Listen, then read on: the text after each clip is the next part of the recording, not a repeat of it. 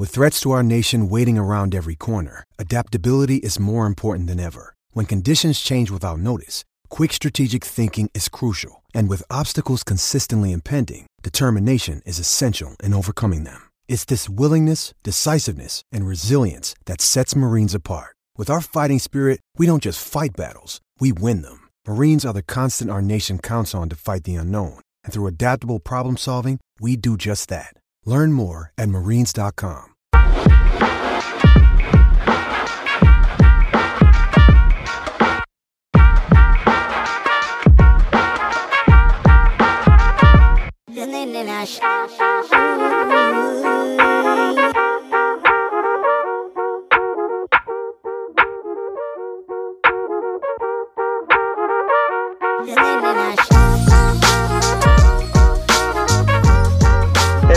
Back to Bucketheads, your weekly college basketball podcast brought to you by Land Grant Holy Land. We are Land Grant Holy Land's only college basketball podcast and one of the only basketball-focused podcasts covering the Big Ten Conference. My name is Connor Lamons, and I'm joined as always by my co-host Justin Golba for episode 48. Justin, whose Cleveland Browns were quite literally handed a win this past week and refused to take it. They said, no, Chargers, you take this back. Yeah, I'd like to make a statement on behalf of Justin Golba. I'm in hell right now, Connor. I'm in absolute hell. Sources are saying. The reason being, and I'll put it all on the table right now, the teams I root for outside of Ohio State and Kent State, obviously I am a Kent State alum and Ohio State fan, are the Cleveland Browns, the Cleveland Cavaliers, the Cincinnati Reds, and the Pittsburgh Penguins. Those are my teams. The Browns suck again. We suck again. The Cavs might be fun this year, might not. Who knows? I can't watch them on TV. The Cincinnati Reds have 5 different guys all playing in the playoffs right now, playing very well. None of them on the Cincinnati Reds. Nick Castellanos had 3 RBIs today. He made a diving catch. Eugenio Suarez went deep, although the Mariners lost, which was funny. They lost a bad one, which was funny. And hockey season is starting, but the Penguins are going to be worse than last season, and they weren't incredible last season. So I'm in hell. It's the only way to put it. I was in hell on Saturday. The Cardinals. We were going to make this just about the Browns, and I was going to have no input because I only care about my fantasy football team. But if you're going to extend it all the way to the Reds, the Cardinals got bounced 0-2 in the playoffs, and I guess I would prefer to root for a team like the Cardinals who consistently make the playoffs and then just don't advance than to have a team like the Reds that just really don't ever make the playoffs. You don't want your team to have 70 wins and 400 losses? Right. That's what I'm saying. It's like I'm not going to complain about being a team that makes the playoffs every year and has a first-round exit. But, damn, that was really painful to watch Albert Pujols' career end by literally the Phillies had an all-time comeback in Game 1. They were down 2-0 and ended up scoring 6. And then they came out and just absolutely skunked the Cardinals at Game 2. And that's like, all right, Albert, that's your career. Have a great life. That's how you're going to go out. So that was agonizing. But yeah, I'm obviously a Cardinals hater. I will drive that bandwagon. But you cannot be an Albert Pujols. Yeah, obviously, you cannot be an Albert Pujols hater. No, I don't think Albert Pujols is like maybe the most universally loved player, and he's such an amazing player, and it's going to be tough. It was even hard for me as a Reds fan and a Cardinals hater watching Yadier Molina, Adam Wainwright, and Albert Pujols leave the game because they've had such an impact on my life in a negative way. So what's so funny is I bet if the Cardinals' final regular season game, which was also Albert Pujols and Molina's final regular season game, if that was in Cincinnati instead of Pittsburgh, how much money would you be willing to bet that when they introduced them, Pujols would probably get a standing O, and then it would die down, and then Molina would probably get just booze. Yeah. The stark difference. Yeah, the stark difference. I mean, you always look at like maybe how Molina would be viewed if it wasn't for the Brandon Phillips situation, who is like universally loved in Cincinnati. That could be a podcast all by itself. That was if you don't know what we're talking about, just Google Yadier Molina and Brandon Phillips and just sit back and watch. YouTube.com. Yeah. It's amazing. Wow, we went totally sideways in What's baseball. What's this podcast about? Brandon Phillips, the most hated man in baseball. So we'll slide back. We'll slide back into what what we're talking about before our guest, which we have a really big guest that we'll tell you about shortly. I guess if you read the podcast description, you already know. But anyway, we have preseason awards. We have two different lists of preseason awards that came out this week. The Big Ten does an unofficial media poll that is actually organized by friend of the pod, Adam Jardy. The way he put it was, I think the Big Ten was tired of having programs complain that the Big Ten put out a ranking that put their program last. So now they just let him basically organize it and get the votes and do it so that nobody bitches at them anymore. So Adam Jardy got votes from 2 beat writers for every team. That's how they did the voting. So there's no bias. It's 28 total votes for 14 programs. And let's see if I can pull up the results here. And we can talk about those a little bit. All right. So for the standings, we have, if I can get, all right. So for the standings for the media poll, it's Indiana at 1, Illinois at 2,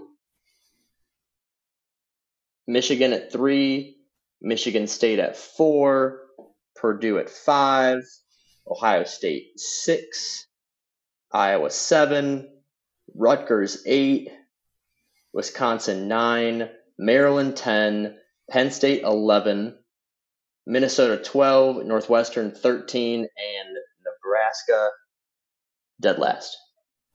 Thoughts? I have a real problem with Northwestern and Nebraska being – no, I'm just kidding. Who cares about 13 and 14? It made sense to me. You know, I think it's so hard. This year, I think Penn State being 11 is a little low. I think their backcourt is maybe one of the best in the conference with Jalen Pickett and Seth Lundy and Cameron Winter, who, mind you, was like an Ohio State. I mean, Ohio State was talking to him at one point. So, like, very good player there. There's just so many question marks in and around this team. Obviously, with Ohio State, so many new faces. Purdue has a lot of new faces. Michigan State has a lot of new, not really new faces, but new faces to the world, I guess you'd say. Michigan is kind of interesting with Hunter Dickinson coming back, and then you got guys like Jalen Llewellyn, Joey Baker, Jet Howard, who knows, their fit. Illinois and Indiana. I just did the team preview for Illinois. Sky Clark is probably the biggest name coming into the conference, but who knows how healthy he's going to be. They're getting Terrence Shannon and Matthew Mayer, which are 2 huge transfers. And Indiana has the best recruiting class in the conference coming in. One of the best front courts in the country with Trace Jackson Davis and Race Thompson. So there's a lot of question marks on this team. I think Mike Woodson, we're going to learn a lot about him. They did not come in last season with a heaping amount of expectation. Now they are this season. I don't think people would really shy at Indiana being a top 10 team at one point in the season if these freshmen come in and really contribute like I think they expect them to. They have 2 5-stars coming in. So you take it with a grain of salt. I mean, it's tough to judge exactly where these teams will be, but I do, for the most part, pretty much agree with it. I think I had Illinois over Indiana, honestly, but maybe Michigan is going to give them a fight. I do think I like tiering teams more than ranking them, and I think tier 1 is Indiana, Michigan, and Illinois, with Michigan State kind of hovering at like a tier 1.5, and then tier 2 being Ohio State and Purdue. So I don't really have too much of a problem with it. I think in general, the Big Ten is going to suck this year. Yes. I have to say that before we have our guest on because he may have he may disagree with that. I think in general the Big Ten's going to suck. Like I look at these teams and I see 2 teams that I think are good enough to make the Elite 8, and I don't even think they're good enough to be in the Final 4. And that's Indiana and Illinois. Yeah. I think there are a few other teams that I know it always is dependent on matchups. When you get the bracket and you're like, oh, I could see, for example, if you look at Rutgers, if Rutgers is like a 9 seed, you could be like, oh, I could maybe see Rutgers winning 2 games or something like that. But when you're looking preseason, it's not based on the matchups. It's just like, how good is the team? Do you see them as one of the final 16? There's a couple teams that could maybe make a Sweet 16, like Ohio State, Purdue. I think Wisconsin is once again going to do the thing where everybody picks them really low and then they play much better than what's expected. Like last year when I picked them 12th and they ended up winning a share of the conference because they returned your guy, Checky Hepburn, who was solid as a freshman. He was solid as a freshman. He's going to be probably one of the 10 best players in the conference this year. Tyler Wall is already an established good player. Like he's a very good player. Steven Crowell wasn't a huge producer for them last year, but he was solid and he'll play more minutes. Like Wisconsin is not going to finish in ninth. I'll put my next paycheck on that. They are not going to finish ninth. I don't think they're going to win the conference, but I think they once again are going to be underappreciated until it's too late. But I do agree with you on Penn State. I think there's like a non-zero chance that Penn State could make the NCAA tournament. A non-zero chance is all I would say because 100%. They've got a few dudes. No, not a 100% chance, a non-zero chance. Yeah, no, I'm with you. I really like Micah Shrewsbury too, and I think he's got a lot of respect around the country. Kind of like Ben Johnson in Minnesota. I think people talk really highly about Ben Johnson. It's just their talent isn't there yet. For Penn State, the talent is starting to get there. So I'm very curious. The recruit's name is escaping me. I apologize, but they got a 4-star coming in next year too, who's a legacy that'll be big. So they got a lot of I will say the future is at least bright. I would say somewhat bright. The problem is they got to play all these really good teams. It's kind of like I view it as like Maryland football in the Big Ten. It's like Maryland football is good this year. You know, Tulia Tagovailoa can throw the football. They got some weapons on the outside. They have a better defense than they normally do. But they still have to play Ohio State, Michigan State, Penn State. You know, it's just do you see them beating those teams? Probably not. Kind of like Penn State in basketball. Obviously, basketball is very different than football, but same kind of concept in my eyes. It also sucks that Penn State probably has the worst home arena, like it's so bad, maybe in the country, and it's not even like it's a hot take. Even people that like Penn State and follow Penn State are like, yeah, the Bryce Jordan Center just sucks. Like nobody goes to games. It's just like a big echo chamber because it's so empty. Yeah. So it's like you're like Penn State has to play the good teams. Usually the counter to that is, yeah, well, when those teams come play us at home, let's take advantage of that and try to knock off a few of these good teams at home. For them, playing at home doesn't really mean all that much because like their home environment kind of stinks. But I just think that they've got a couple guys. Jalen Pickett was really good in the Big Ten tournament when I saw them in Indy. He's fantastic. Miles Dredd is back, who's like not a star, but he's very consistent. Seth Lundy is a guy that could totally end up being first team All Big Ten if he gets a little more efficient with his shooting. I think they've got some guys. I think they could make the NCAA tournament. But although I don't blame any of these, like the people in the media for putting them where they're at. Yeah, agree. And also, you kind of look at it and you go, you kind of start to play the game of like, okay, they're in 11th, but who exactly do you see them over, right? I mean, as you just mentioned, Wisconsin's in 9th. You know, they always tend to play a little better than I think people expect them to. They don't have a Johnny Davis this year, so that's where I think they're really going to struggle offensively at points. But like even Maryland is at 10th. They got Dante Scott coming back. You know, Jameer Young coming in from Charlotte. He's a gamer. He's going to kind of be like Fats Russell. You know, he's just going to have the ball in his hands at all times, for better or for worse. 8th is Rutgers. You know, they're losing Ron Harper and Geo Baker, but they got Paul McCahey, Caleb McConnell, you know, Cam Spencer's a transfer coming in. All these guys have guys. You know, Iowa, everyone expects Chris Murray to kind of take the Keegan Murray jump, whether that's fair or not. So, you know, it's just I think the conference, it's not top heavy. I don't believe there's any, like I said, there's not a national title contender in the group, I don't think. I probably would hesitate to say there's a Final Four or Elite Eight contender in the group. But I think they'll probably have 7 or 8 teams make the tournament again. And it's just going to be they kind of cannibalize each other in conference play because legitimately anybody can beat anybody with how this conference seems to be setting up with all the talent that left. I do think the only team that, in my opinion, that I can see that probably just got more respect and more votes because of who they are, not who's on the team, is Michigan State. Yeah. I mean, Michigan State they are a dead even 20-20 in Big Ten play the last 2 years combined. They have been the definition of average, good. They've been a good basketball team. They have not been a contend for the Big Ten kind of team, and they pretty much return.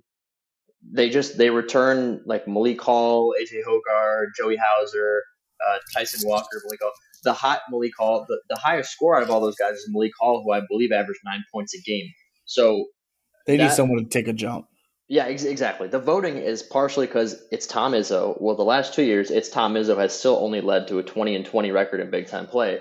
And the second part is what you said. The voters are assuming that somebody is going to make a jump. Malik Hall is going to go from a 9 point per game to like a 13 points per game, or like Joey Hauser is going to make the jump, or maybe I AJ Hoggard takes a big yeah, step I forward think because it'd be there's nobody Hogard. on this roster. There's nobody on this roster that's like, oh man, like he's a killer. No, but I do think Hogard is very, very good. And I think Hogard is a guy that they're going to really expect to have a large share of minutes this year. And I think that he's going to be, I think he'll probably finish up being an all Big Ten kind of guy. Maybe not first team, but a guy that can take that kind of jump and really surprise people. And honestly, and like I said, I just did their team preview today. Illinois' ceiling is incredibly high.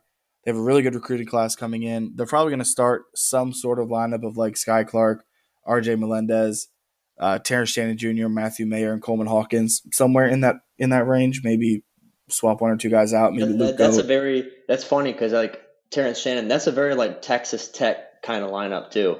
It is, and that's a very high ceiling lineup, right? Because a lot of people expect Melendez to take a huge jump this year. Coleman Hawkins took a jump throughout last year and looked really good. Obviously, like I said, Matthew Mayer and Terrence Shannon are proven guys that can play at a high level, and Sky Clark is probably the biggest name freshman coming in. So there's a lot. You can get a lot out of those guys. The depth might be a question, and also, you're putting together. It's still a team of only one guy that started last year, and that was Coleman Hawkins, who still only played about 18 minutes a game. So, the pieces are there. It's just it's similar to Ohio State. Like I think Ohio State's ceiling is very high, but I got to see it, and I'm curious to see what it looks like. Yeah, there's fewer known commodities than Indiana. That's all. Like Yeah. excuse me, you're going to get with TJD. You're going to get from Race Thompson. What you're going to get from Xavier Johnson, especially if he plays the way he did at the end of last season. Miller Kopp is back. Buckeye killer Miller Kopp from when he was with Northwestern. And then they've got off the bench. They have Anthony Leal, who was pretty good. I think that one guy named Jordan Geronimo is back too, but they return pretty much everything, so you know what you're going to get with Indiana, and it seems like a more reliable pick than Illinois. And it's funny we just totally glazed over Ohio State because I don't think anybody has any beef with Ohio State being pick 6. That seems about right. Yeah, that seems perfect. It's not only because it lines up with kind of how they've been through the past 5 years in general, but just 6 is a good number. It's a tier 2. It kind of says, and they said it in the preview. There's a lot of talent. They have no idea how it's going to mesh. They're probably going to start a freshman at point guard, which as high as we are on Bruce Thornton, and I just said this about Illinois with Sky Clark, a freshman at point guard is always going to be a question. You're relying on guys to kind of take a jump. You're relying on a guy like Tanner Holden to really embrace the Big Ten and be able to keep up with it. You're relying on Justice Sue and be helped. There's a lot of things you're relying on. If it all fits into place and the puzzle pieces, fit as they should, it's a really, really good team. If they don't, it could be a struggle. So we'll see. They did Player of the Year, Freshman of the Year, all that stuff. Player of the Year, Hunter Dickinson from Michigan edged out Trace Jackson Davis by 1 vote for preseason Player of the Year. Jalen Hood-Schifino from Indiana is expected to be a starter for them, potentially a one-and-done guy. He is the Freshman of the Year based on the media voting. Transfer of the Year, Terrence Shannon, which is not surprising at all. First team All Big Ten. They just did straight votes. They didn't require you to go like 2 guards, 3 bigs, or anything like that. So they have Hunter Dickinson, Trace Jackson Davis, Zach Edey, Chris Murray, and Cliff Amore from Rutgers as first team. And then second team, they have it's the Terrence biggest Shannon. team I've ever seen. Yeah, that's what I'm saying. They just voted for players. They didn't divvy it up by position like I would probably do. Then second team, they have Terrence Shannon, Jamison Battle, who I was going to say Jamison Battle is like a first team. Like I think he could be a first team guy, but when you see all those guys that are in first team, maybe not. Xavier Johnson from Indiana, Chucky Hepburn, your guy, and then Tyler Wall. So like we were saying, like Wisconsin has two all Big Ten caliber players sitting there on their team. No Buckeyes in this list, which shouldn't really be a surprise, but I think that Justice Sueing could end up, because postseason they do 3 all Big Ten teams. So I'm pretty confident that Justice Sueing is going to end up in one of these all Big Ten teams. Yeah, I don't think anybody will question that Justice Sueing is a all Big Ten player as long as he's healthy. That's all it is. I would put Jameson Battle on first team over Cliff Amorie. I just think Jameson Battle is just going to simply have more of a role on that team, and he's going to have to do more. So just the stats would probably mean more. Jameson Battle is so good. He's so good. He's very good. He's so underappreciated and like not noticed because Minnesota is so bad. But if you look at his stats, man, he is so good. He's he shoots. He takes a lot of shots. He hits them at a high clip. He shoots threes. Like he would be such a big name if he played for like Kentucky. Yeah, another thing I'm really surprised about, and again, he's my guy. I love him. Covered him in high school. I love Chucky Hepburn. I would put Jalen Pickett on second team All Big Ten over him. I think Jalen Pickett's arguably a first team guy. I just don't know who I'd pull off. I think they're kind of expecting Chucky to have to take more of a scoring role in this team, which he will have to. But, you looked at kind of the role Chucky played last year, and it was very much of just kind of, freshman point guard, just kind of learning the ropes. He played very well, very efficient, didn't turn the ball over. Like, he kind of did what he had to do for that team with Johnny Davis and Brad Davison. Now, with those guys gone, I think they're assuming he's going to take more of a scoring role, which he might. But I know Jalen Pickett's going to have a scoring role at Penn State. And I think Penn State's going to be better than people think. So I think it'll be because of Jalen Pickett. And then, honestly, transfer of the year, Terrence Shannon makes a lot of sense. I would not be surprised at all if Cam Winter works his way into that conversation this season. I love Cam Winter and his game. But do you think Penn State is just better than Wisconsin? Right now, no. Because I'd say no. I'd say no. Right now, I need to see their front court. What I can tell you back is court, yes. The front court, no. They lost John Hare. They have nobody. Yeah. They have nobody that's going to be grabbing many rebounds. Well, they have the Western Michigan transfer, correct? Still Lee. His first name is escaping me, but I believe that is their 6'10", their guy. I'm assuming that's their big guy. He's from Western Michigan, but he played some minutes last year because Hare, can't play 35 minutes a game. Is his name Greg Lee? Yeah, Greg Lee. I believe so. I think he's still there. But as long as he is, he'll be the kind of the guy they need to, really kind of – because John Hare – I think John Hare, honestly, was a little bit underrated in what he was able to do because – yeah, he's still with Penn State. Because of what he was able to do. But because Penn State wasn't that good, I think he kind of got overlooked. John Hare was a legitimate 15-10 guy. Is he still at Penn State? According to his Twitter, he is. It says Penn State basketball. We'll have to see, because I'm on his college reference page, and he already has 5 years of basketball played. However, his first year, it looks like he only played in one game. So I bet 2 years at Cal State Bakersfield, 1 year at Western Michigan, 1 year at Penn State. The COVID year was the COVID year 19 or 20? No, it was 20 to 21. That doesn't count, so you're right. He probably still is there, actually. He probably has 1 year left at age like 28. Anyway, go on. Yeah, so regardless, if he's there, he'll be the guy. If he's not, then they're really going to have some questions on the front court. But I'm very interested to see how Penn State, especially just to start, how they go, and see kind of where Cam Winter kind of plays with Seth Lundy and Jalen Pickett. Those guys can obviously all play together. It's not like that's going to be an issue. So, yeah, it'll be interesting to see. I'll tell you this much. Penn State is a team that in the past several years, it's funny that this is going to be more of a Penn State podcast than Ohio State for a little bit. When there's no pressure on them and they're just playing freely, like when they're the 13th seed in the Big Ten tournament, there's not many teams. There are very few teams that I am more afraid of than a Penn State team that has nothing invested. So if Penn State makes it to the NCAA tournament as like an 11 seed play-in game, you can write this down right now. I'm picking them to win their first NCAA tournament game, even if it's like a 8 versus 1 or something. If they're like an 8 seed and they end up going to the second round, I will pick Penn State to win a tournament game in my bracket if they make it. Yeah, I mean, I said it before when we previewed the Big Ten tournament game. Like Penn State is just that team. Anytime Ohio State plays them, well, I mean, remember when they played when Ohio State was a friggin' they were really really good. They were like they had like 6 losses on the season or something. The K-Base Diop season. The 2017, 2018 they lost 3 times to Penn State. Like half their losses were to Penn State and Tony Carr. So Penn State is just always that team. They always have one guy right?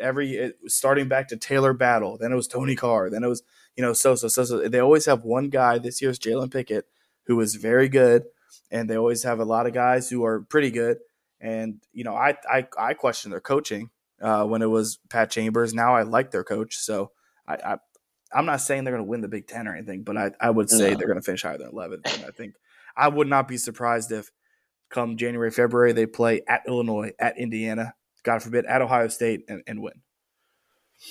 Yeah, I mean, I can't think of a team that I would not want to play more than a Penn State team that truly has no expectations and they're just playing freely. I kind of feel like Penn State, the way I felt about Rutgers like 2 years ago when they finally made the tournament after not making the tournament for like 30 years. I don't know. They've got some guys, and Micah Shrewsbury seems like a really good coach, and I was really impressed with them in Indy in March. I know it's a little bit of a different team, but they return quite a bit of that. So we'll see. Bringing in some guys too. So if they make the tournament, I'll pick them to win a game.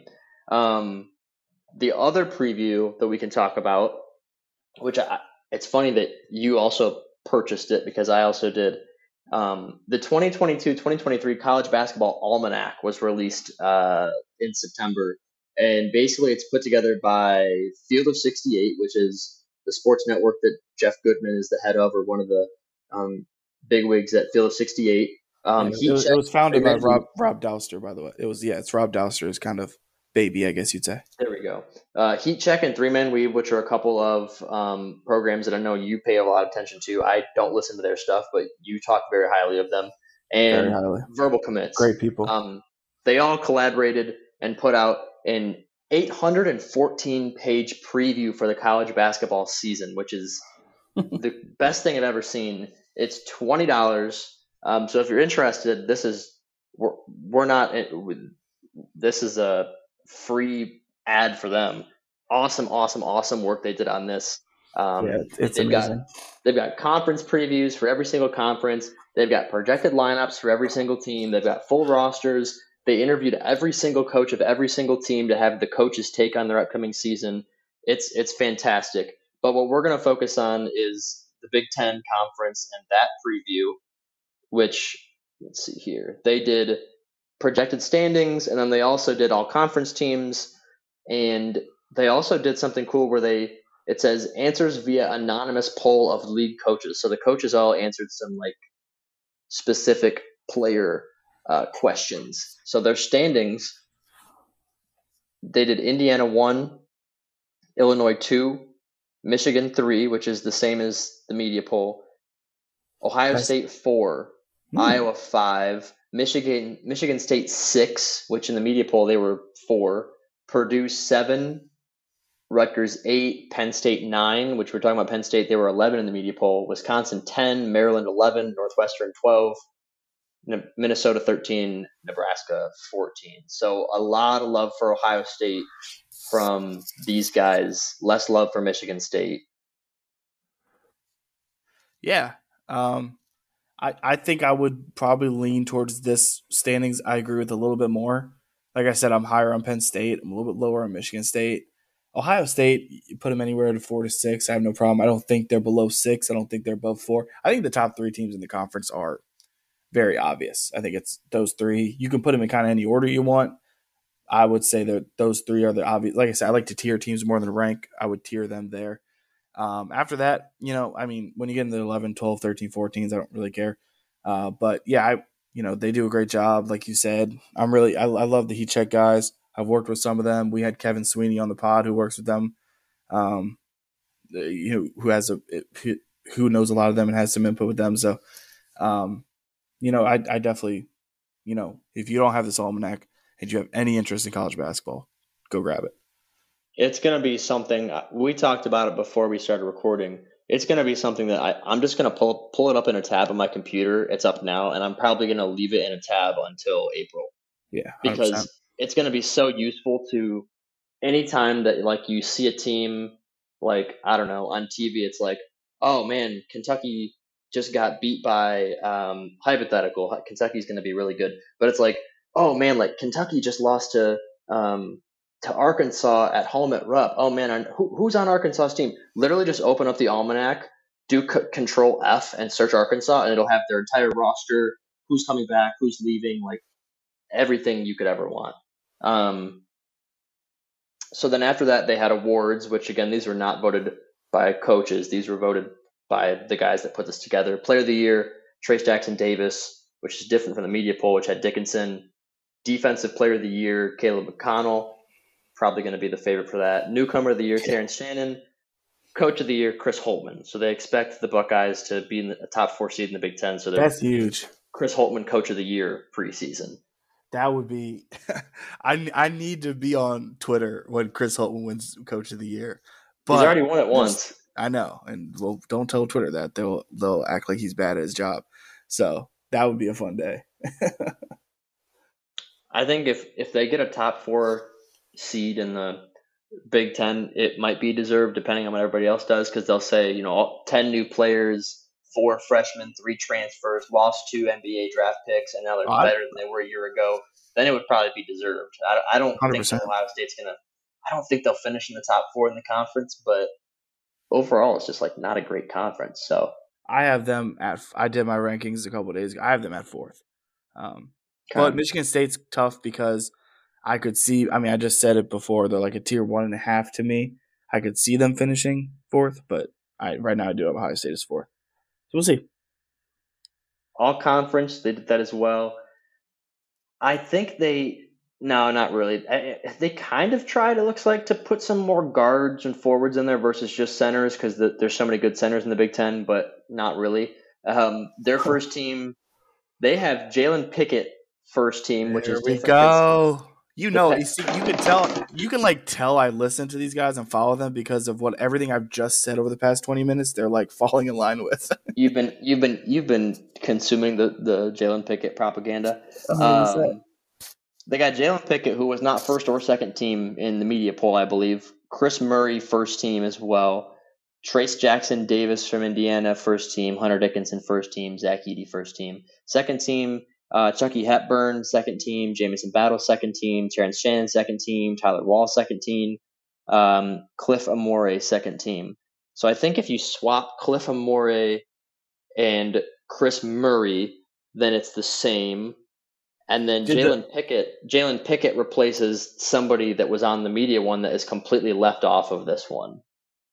Correct me if I'm wrong. Where did the media poll have Chris Murray? Was he not listed? Let me scroll back and see. He has to be. There's no way they forgot him.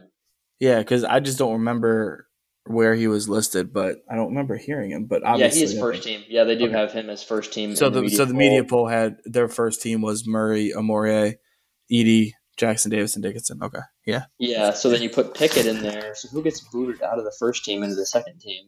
Amore was second team for them. Oh, okay. So they just flipped. So then who do they boot out of second team to put Pickett in there? Did you say Wall? Did you say Wall? Tyler Wall is second team in both. Hepburn? It's Xavier Johnson.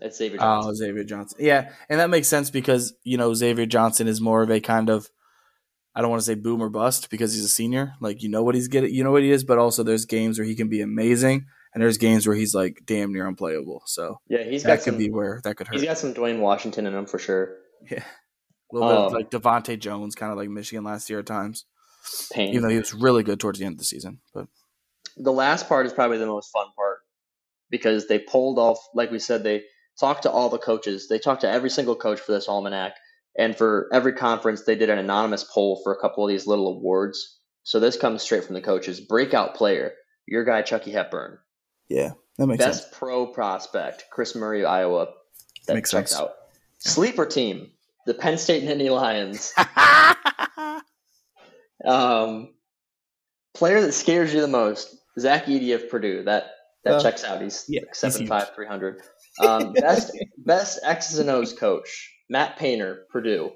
Okay, sure. I don't disagree strongly enough to argue it. Best home court advantage, Purdue, which that checks out. Every guest we've had on that we asked that question says Mackey. Spoiler alert. I just think it's so funny that the coaches, it's funny because this isn't our personal saying Penn State's going to be good, or like the heat check 3-man weave guys who you said are pretty high in Penn State saying they're going to be pretty good. These are all of the Big Ten coaches Yeah, saying Penn State's it's going to gonna be be that pretty good. team. And Penn that makes State's gonna sense be that team. We because got to keep an eye on. I think Holtman was one of the first ones, but like when you watch teams play Penn State, Izzo talked about it, Underwood did. They really respect Micah Shrewsbury, and you can kind of see when coaches respect other coaches, they tend to kind of view their team in a higher lens, and I think that's what you're seeing here with Penn State specifically. Yeah, I agree. Breakout player. There's so many other breakout players that you could potentially say too. I think that Possibly. I think that Melendez from Illinois is a guy that potentially could take them over the top to be to win. I think like if Melendez is like an all league type player, I think Illinois has a much better chance to win the league. Trying to think of other examples, but Chucky Hepburn's like a safe pick for breakout player. But there's some other like flashy Sky Clark, basically half of the people on Illinois' team. I mean, there's a couple. I think you could argue Justice Suing would be one, just because as good as he was in 2020, not playing in 2021, and then like I said, if he's healthy and on his game, he could be an all Big Ten player. So I think he could be one. And I think all of the freshmen for Ohio State Bryce Sensabaugh could be one. Ohio State has like 9 guys that could be one. So who knows? Is there anything else with these previews you want to hit before we get to our special guest? I think we pretty much covered both. We are by the almanac. We are officially less than a month away from hoops. That's all I need to say. Yeah, I think what's Chaminade November 1st. That's the exhibition, but yeah, same thing. It's true. It counts. I'll be in the building. I'll be there for that. It counts for sure. First game was November 7th, I believe. Real game. Okay, November 7th. We're here. We're vibing. It's time. I just got an email that says my PlayStation purchase was successful, and I didn't buy anything off my PlayStation while I've been recording this podcast. So more on that later. We'll see if somebody's jacked my card and bought something from the PlayStation store. Should we give our news before our interview about the podcast and what we might be doing soon? What are we doing soon? Well, we're going back to weekly. That's how you know it's college hoops time. Oh yeah, I was going to say at the end, but yes, we're weekly now. So we'll be back next week. Hopefully with another guest. But so we were just talking about all those coaches, their anonymous polls. Speaking of coaches, our guest today is someone most of you will be very familiar with. He's been around the game of basketball his whole life. His family is one that if you're in the state of Ohio, you're familiar with their last name. He's had 2 separate stints at Ohio State on the staff and is currently the associate head coach of the Ohio State men's basketball program. So for this week's episode, we had to sit down and talk to Mr. Jake Diebler. We talked to Coach Diebler about, what changed his mind initially when he was very firm that he didn't want to be a coach. Now, obviously, he is a coach.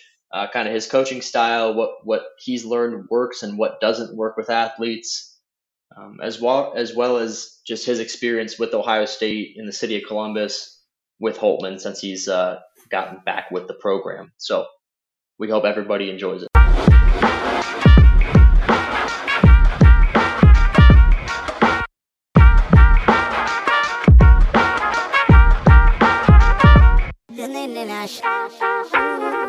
All right, this week we are lucky enough to be talking to Ohio State Associate Head Coach Jake Diebler, who is now technically in his 7th season with the program since he did spend a couple years with the team while Thad Matta was still here.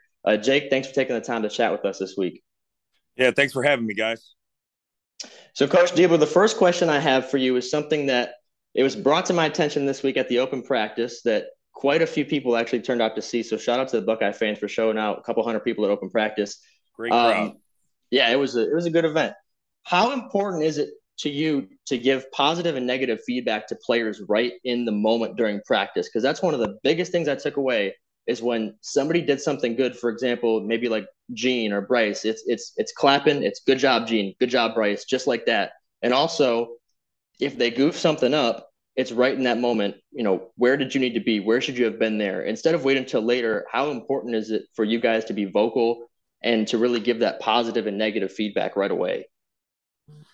Yeah, it's a great question. I think it's critical because in the flow of a game, you have to be able to make adjustments. And in practice, you're doing your best to simulate game situations. So whether it's coming over in a timeout or dead ball during a game, and you're kind of yelling something onto the court to help correct a guy or to give, that positive reinforcement is important. And I think I learned from my dad, for those who don't know, my dad is a longtime high school coach here in Ohio. And I learned from my dad really early on when I played for him that you should always celebrate success with just as much intensity, just as much passion as you correct guys with when they do something wrong. And so I think Coach does a great job, Coach Holtman, creating energy in our practice. He wants us to do that as a staff. But I know me personally, it's important to give encouragement and celebrate when guys do things right with the same type of energy and passion that sometimes is needed when they do something wrong or make a mistake. And you got to be able to do it on the fly and do it, because I think that's a huge part of basketball, being able to make adjustments. And a quick follow-up on that before Justin takes the next one. Is that something that you use, you think, in recruiting when you're talking to kids? Like, hey, when we're going to tell you the things that you're doing well, and we're going to tell you the things that you're not doing well. We're going to tell you the things that we think you need to work on. And do you think that is something that young men respond to well? Yeah, I think guys have really responded well to us, being honest. And we tell recruits all the time that we coach in truth. And, while we're recruiting them, we're not just telling them. And I think this is probably, some guys have even given quotes on this. Like, we're not just telling them, hey, everything you do is great. You're a perfect player. Life's going to be easy at Ohio State. We're absolutely talking through areas of growth that they need to make as players leading into their time here at Ohio State. And we make it very clear that, we're going to be honest with them, both as we coach them, both kind of on and off the court, while they're here. And I think good players, the type of players that we try to recruit, they want the truth. And the truth is so critical to guys growing. Like Malachi Branham, he didn't always agree and he didn't always love, the truth that was handed to him, but he wanted it. He kept coming back for more. And it's part of why, his embrace of that was part of why he grew so quickly. And I think also you got to make sure they got to know that while you're being truthful and honest, they need to know and understand it's coming out of a place of love and kind of desire for us, for our desire for them to become the best version of themselves they can be. Yeah, and over the past 2 seasons, it's been kind of a whirlwind for everybody, and everyone has had to kind of adjust to things they weren't used to. And obviously, last year against Northwestern, Coach Holtman and Coach Pedon weren't able to coach. You were kind of thrust into into that role and at a moment's notice, and you're taking on a Northwestern team that you guys were able to beat, but a very experienced coach on the other side. What was that like for you, taking over that role? And obviously, it kind of seemed like in a moment's notice and whatnot that you would be kind of in charge for that game. Yeah, that was a wild 48 hours. And I think there's a lot of things selfishly, right? It's, you get to kind of serve Ohio State in that seat for a game is a dream come true for someone like myself, born and raised in this state.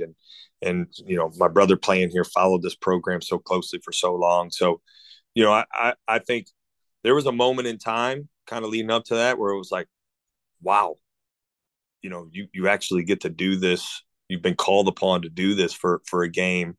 And, I think this notion, right, that, it was just, me on my own or me and the rest of our staff who wasn't out on our own. That wasn't the case. Coach Holtman, Coach Pedon were very, very much involved on the game planning and things. And so, yeah, I was nervous. I think that's part of it. I think I was certainly a little nervous. EJ Liddell deciding to catch fire early on in that game, I think helped my nerves as much as it helped everybody else's nerves. And Yeah, that's a very, very challenging team to prepare for as is, with the, kind of the complexities of their style of play.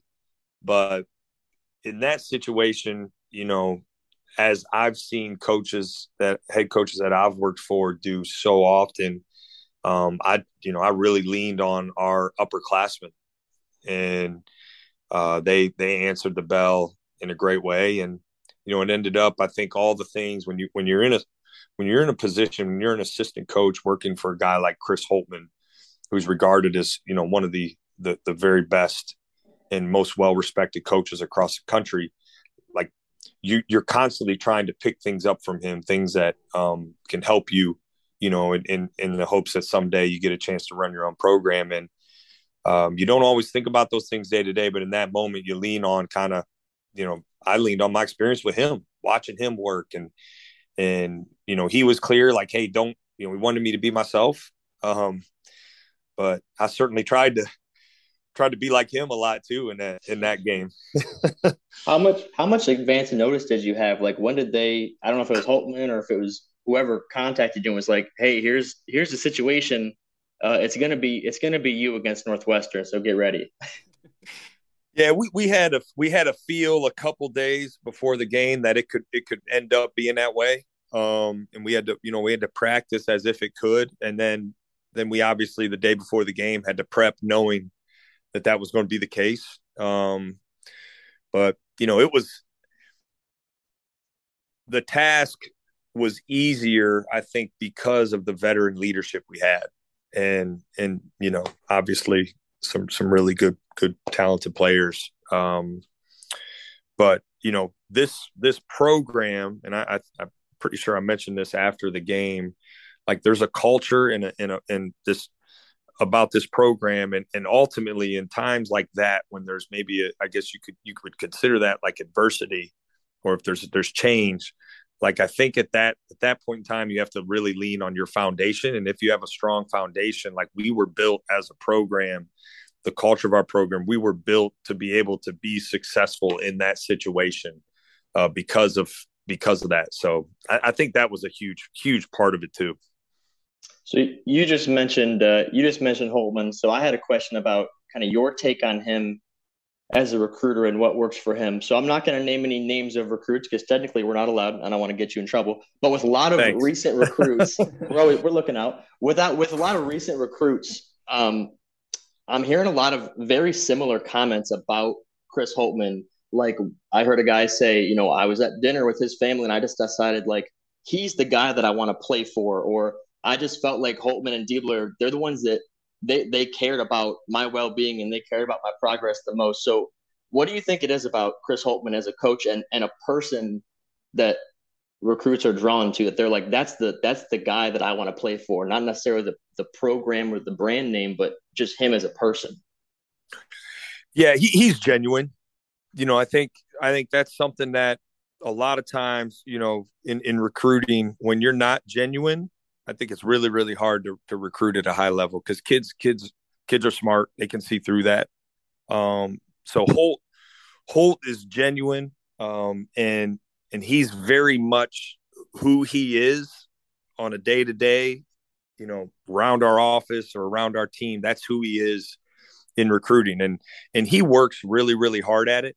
I think, a lot of times people just assume that head coaches, only close in recruiting, but I think coach works really hard at it, which is important. He's true to who he is, and very genuine in the recruiting process with recruits. And, we kind of, we're honest with them. I think ultimately, that's helped form the connections that you may have heard guys talk about with him and our staff. Obviously, Ohio State, the power of this place, Buckeye Nation, the history of this program, those are all important factors in recruiting. But, coach he's an excellent teacher. When guys come to practice and see him run a practice, I think they feel really confident that our staff is going to help them get better. We got a track record of that, but ultimately who coach is as a person, and just his the way he's genuine in the process, I think people have really kids and their families have really connected with that. Yeah, and kind of keeping on the recruiting, and I think this is a question that a lot of people have been asked because of the ever evolving kind of landscape of college basketball. And I think Coach Holtman has given a pretty good answer on this, but just in your opinion, what is kind of the difference in the approach you guys have on the transfer portal, versus recruits? Because I know a lot of programs, they've leaned heavily into the transfer portal and kind of, put recruiting on the back burner, or they still try to get, as many recruits as they can and, kind of go to the transfer portal at will. You guys kind of seem to do a little bit of both. Just what is kind of your approach to that as a coach, and especially as it seems like it's changing every year? Yeah, I think we want to have a balance. I think that's important to us. Like this year, we added, if you kind of remove our walk-ons out of the equation, out of the 8, guys, we brought in 5 were freshmen, 3 were transfers. And so I think there's we believe in the balance. I think coach, it's really, really important to coach that guys on our team have an opportunity to grow as young players.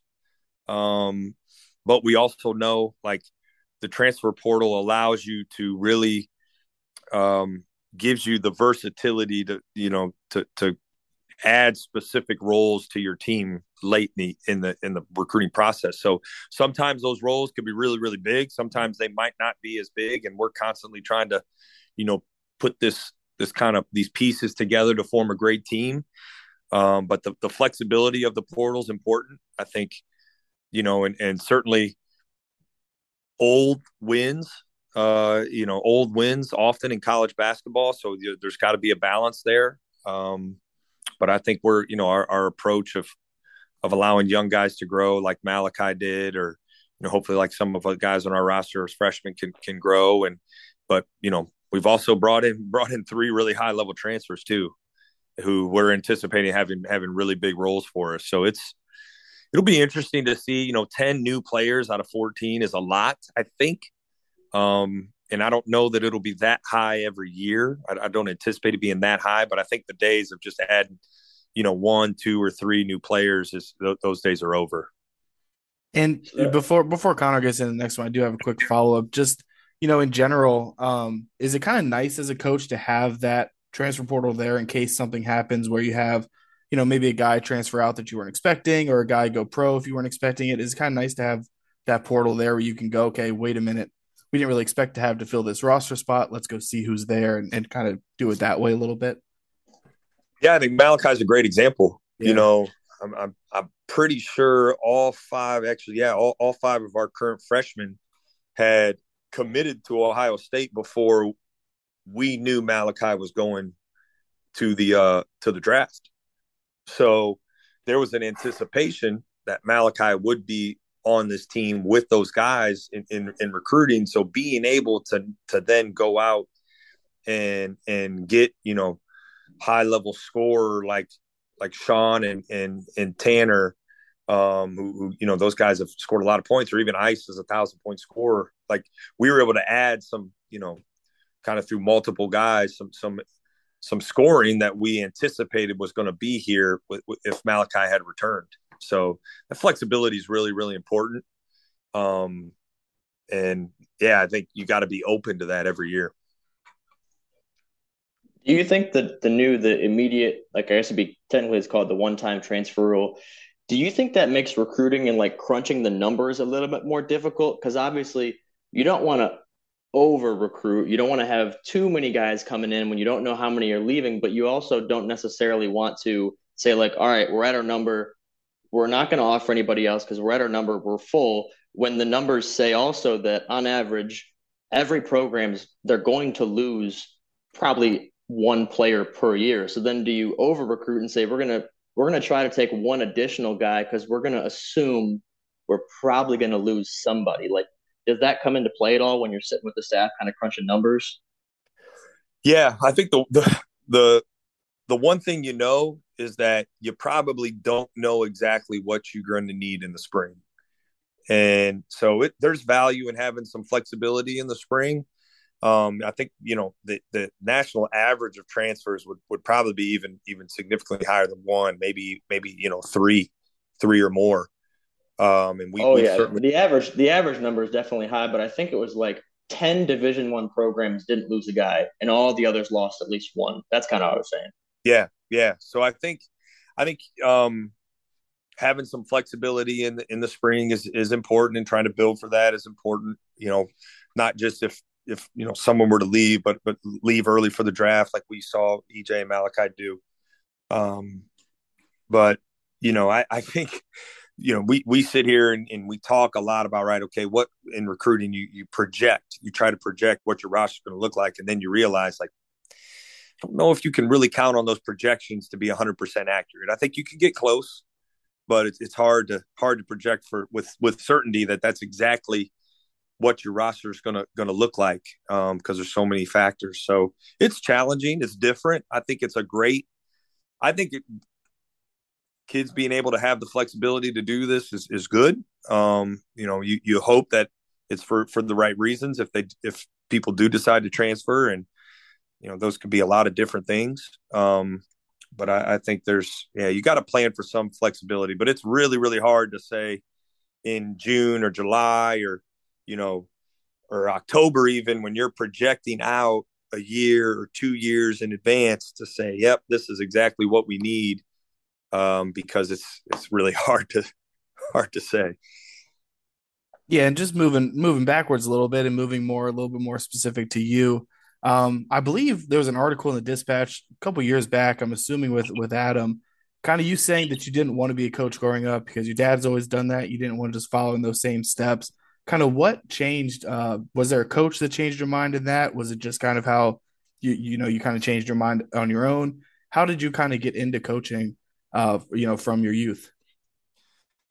Yeah, it's crazy. So when I was in high school, and I certainly, like most high school basketball players, had a dream to play in the NBA. I kind of realized early on that, man, I don't know that that's putting all my eggs in that basket is a smart idea. So I actually was, kind of my junior year of high school, I decided, like, hey, I'm going to use basketball to get the very best education I can, and I'm going to like own my own business or go into business, or I just had these like grand aspirations of making millions and millions of dollars in the business sector. And so I actually, most people don't know this, I committed to West Point my junior year of high school, and it was probably around shortly after Christmas my senior year of high school. I got a letter in the mail, and West Point's really, really hard school to get into, and you got to go through a lot of different things to do that. Well, part of the process to get in is you have to do a thorough physical, and I actually failed the medical requirements to serve. I had an abundance of, I think they called it red flags at the time. So I wasn't I didn't end up wasn't able to get into West Point because of I failed that physical. And that at that time, how I ended up at Valpo was recruiting my brother. I thought the moment I couldn't get into West Point, I thought, well, shoot, now I'm going to have to pay for my college. Valpo was like, we'll take, you can come here. And I was like, shoot, okay, deal, done, let's go. And, ended up going to Valpo, and Valpo was great for me because, I changed kind of as a person. I actually got saved when I was in college. And what led me to coaching is the most influential people in my life have always been coaches. It's been my dad, my college coaches. Certainly you can go down the line to some of the guys I played for in AAU. So I've always seen with my dad being a coach, I've always seen the influence that coaches can have on kids. And so when I got saved, actually, it just kind of, God put it on my heart to go and coach. And I was fortunate that, Homer Drew at the time would let me stay on as a student assistant, grad assistant, essentially. And, kind of the rest is history, I guess you would say, from my coaching career standpoint. But that's how I got my start into coaching. I really had no desire. It wasn't until around my junior year. I got voted as a captain, as a sophomore, and I didn't play at all as a freshman, which was really odd to me, but that kind of sparked in me a little bit more of like a leadership thing. And, you know, I think the people closest to me have said that's just kind of naturally, I guess, what I gravitated towards even growing up. So that's how I got started, I guess. Yeah. What what is your relationship like with the Drews? You know, Homer Drew and Bryce Drew, obviously playing for Homer, and then being an assistant under Bryce at Valpo and Vanderbilt. Just what is that relationship like, and how have they kind of impacted your coaching career? Yeah, I mean, I consider them like extended family. You know, Homer Drew was awesome to play for, and he really helped me grow both on and off the court. And Bryce was my position coach. My first year playing at Valpo was his first year as an assistant. And so we kind of came through together. And then when he got the head job at Valpo, he gave me my start as an assistant coach when I think I had just turned 24 years old. And, you know, to be 24 and be a Division I assistant is really, really young. So I owe that family a ton. I always will, because, you know, I think they believed in me, and gave me an opportunity to get started. And, you know, Bryce hired me you know, as an assistant coach with zero high major assistant experience. So, you know, you certainly, I've always tried to take things from the people that I've worked for, the things that I've admired, and really thought they did at a high level. And there's certainly a lot of things from Homer, a lot of things from Bryce, a lot of things from Thad, and you know, taking things from Coach Holtman every day. And this is actually kind of just on a personal level. I'm curious because as a Cavs fan, what is it like seeing the success Darius Garland has had? I know you were pretty key in bringing him to Vanderbilt, and obviously he had a unfortunate college injury that kind of prevented him from playing for the most part. But kind of what is it like to see him succeed as he has, and all you guys that you see succeed in the NBA? It's awesome, and I think the best part is, you know, when you recruit someone or help someone kind of work with them every day on developing as a player, there's no better feeling than hearing their name called on draft night. Mm-hmm. And, you know, when my wife and I were in New York, with him and his family, when he heard his name called, and that was like just such an unbelievable feeling. And because you know that, especially when you're picked at that point, like that's life, family changing money. And we knew, just you get to know them and their families on such a personal level. We knew kind of obviously how big of a struggle it was for him to get injured after, you know, committing to play at Vanderbilt and getting off to such a great start, and then him having to sit there and watch from the sideline, you know, just an absolute struggle of a season that kind of followed that. But I was so happy that, you know, our struggles there didn't affect kind of his future and the future really of a lot of those guys. But and then, you know, to see him kind of sign the deal he's had and have the career he's had, like it's awesome. It just, you know, and those relationships last. Like he and I still talk, and, you know, he'll still, like, he has my wife's number. He still texts her when, you know, and once in a while when my wife got pregnant, sent her congratulations. And, you know, I think like that stuff, it's bigger than basketball. And it's so good seeing those guys play and live out their dreams. And then just my final question before we hop into some rapid fire ones and get you out of here. Just what was it like being, you know, recently you were inducted with John into the Upper Sandusky High School Athletics Hall of Fame. I believe your dad presented you guys with your plaques. Just what is that kind of like to be able to kind of forge your own path in that regard, and, you know, be able to be honored, you know, obviously where it all began, I guess you'd say.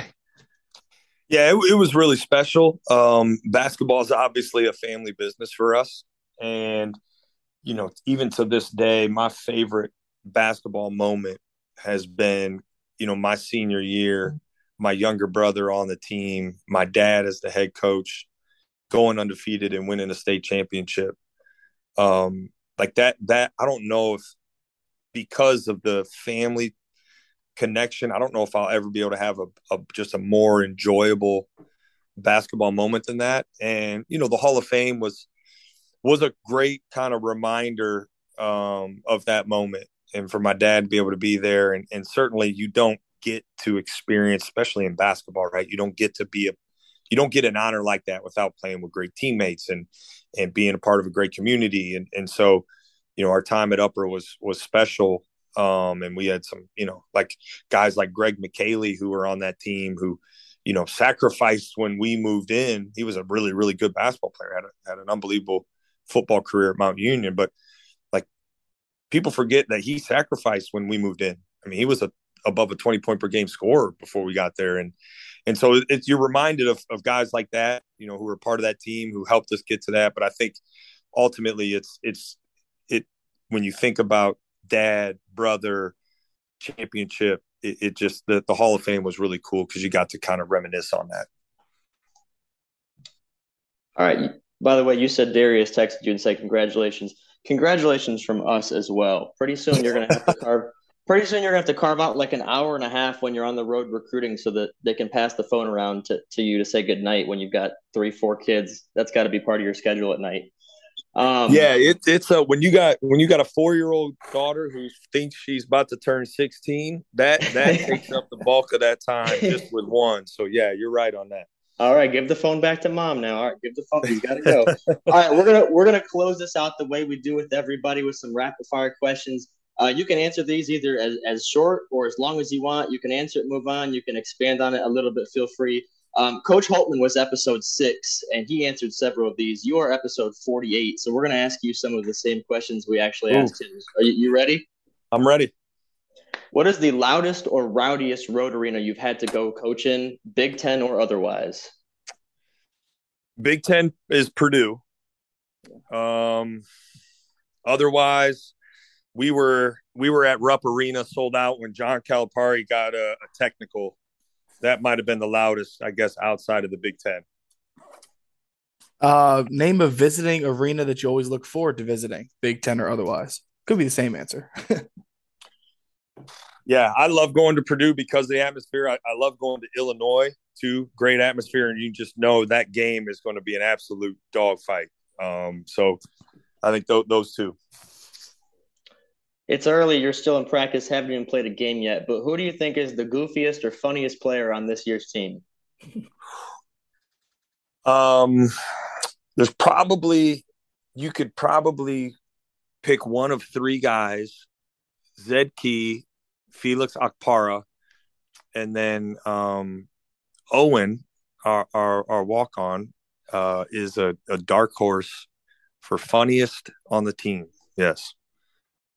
I like that. As someone who travels probably more than 99% of America, what is your go-to road trip snack? Oh man, I'm about to really tell on myself. So I love airport Chinese food. Oh, I do. okay. Yes. That is it does not matter what time of the day, if it is open or if I ate earlier, I have to stop and have it. I love it.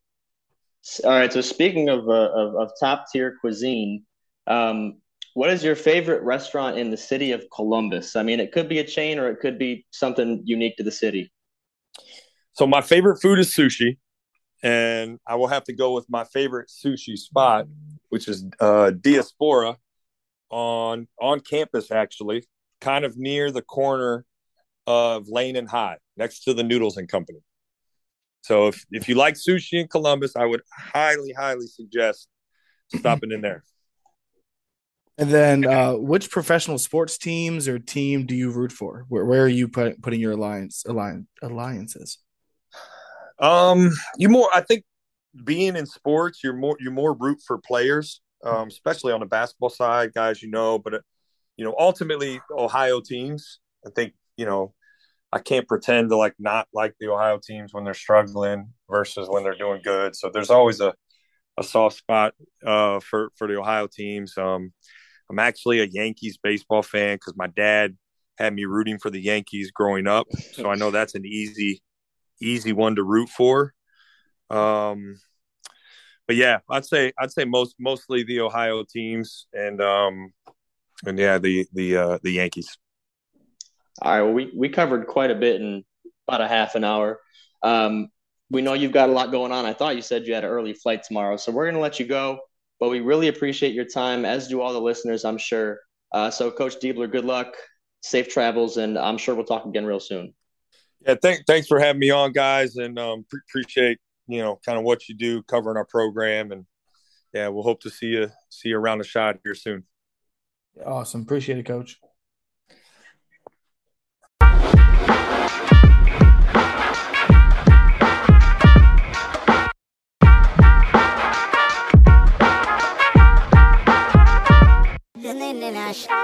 All right, that will about do it for us today. If you found us on the website, please make sure to also subscribe on Spotify, Apple Music, or wherever you get your music so that you'll be notified when we release our new episodes, which is now back to weekly.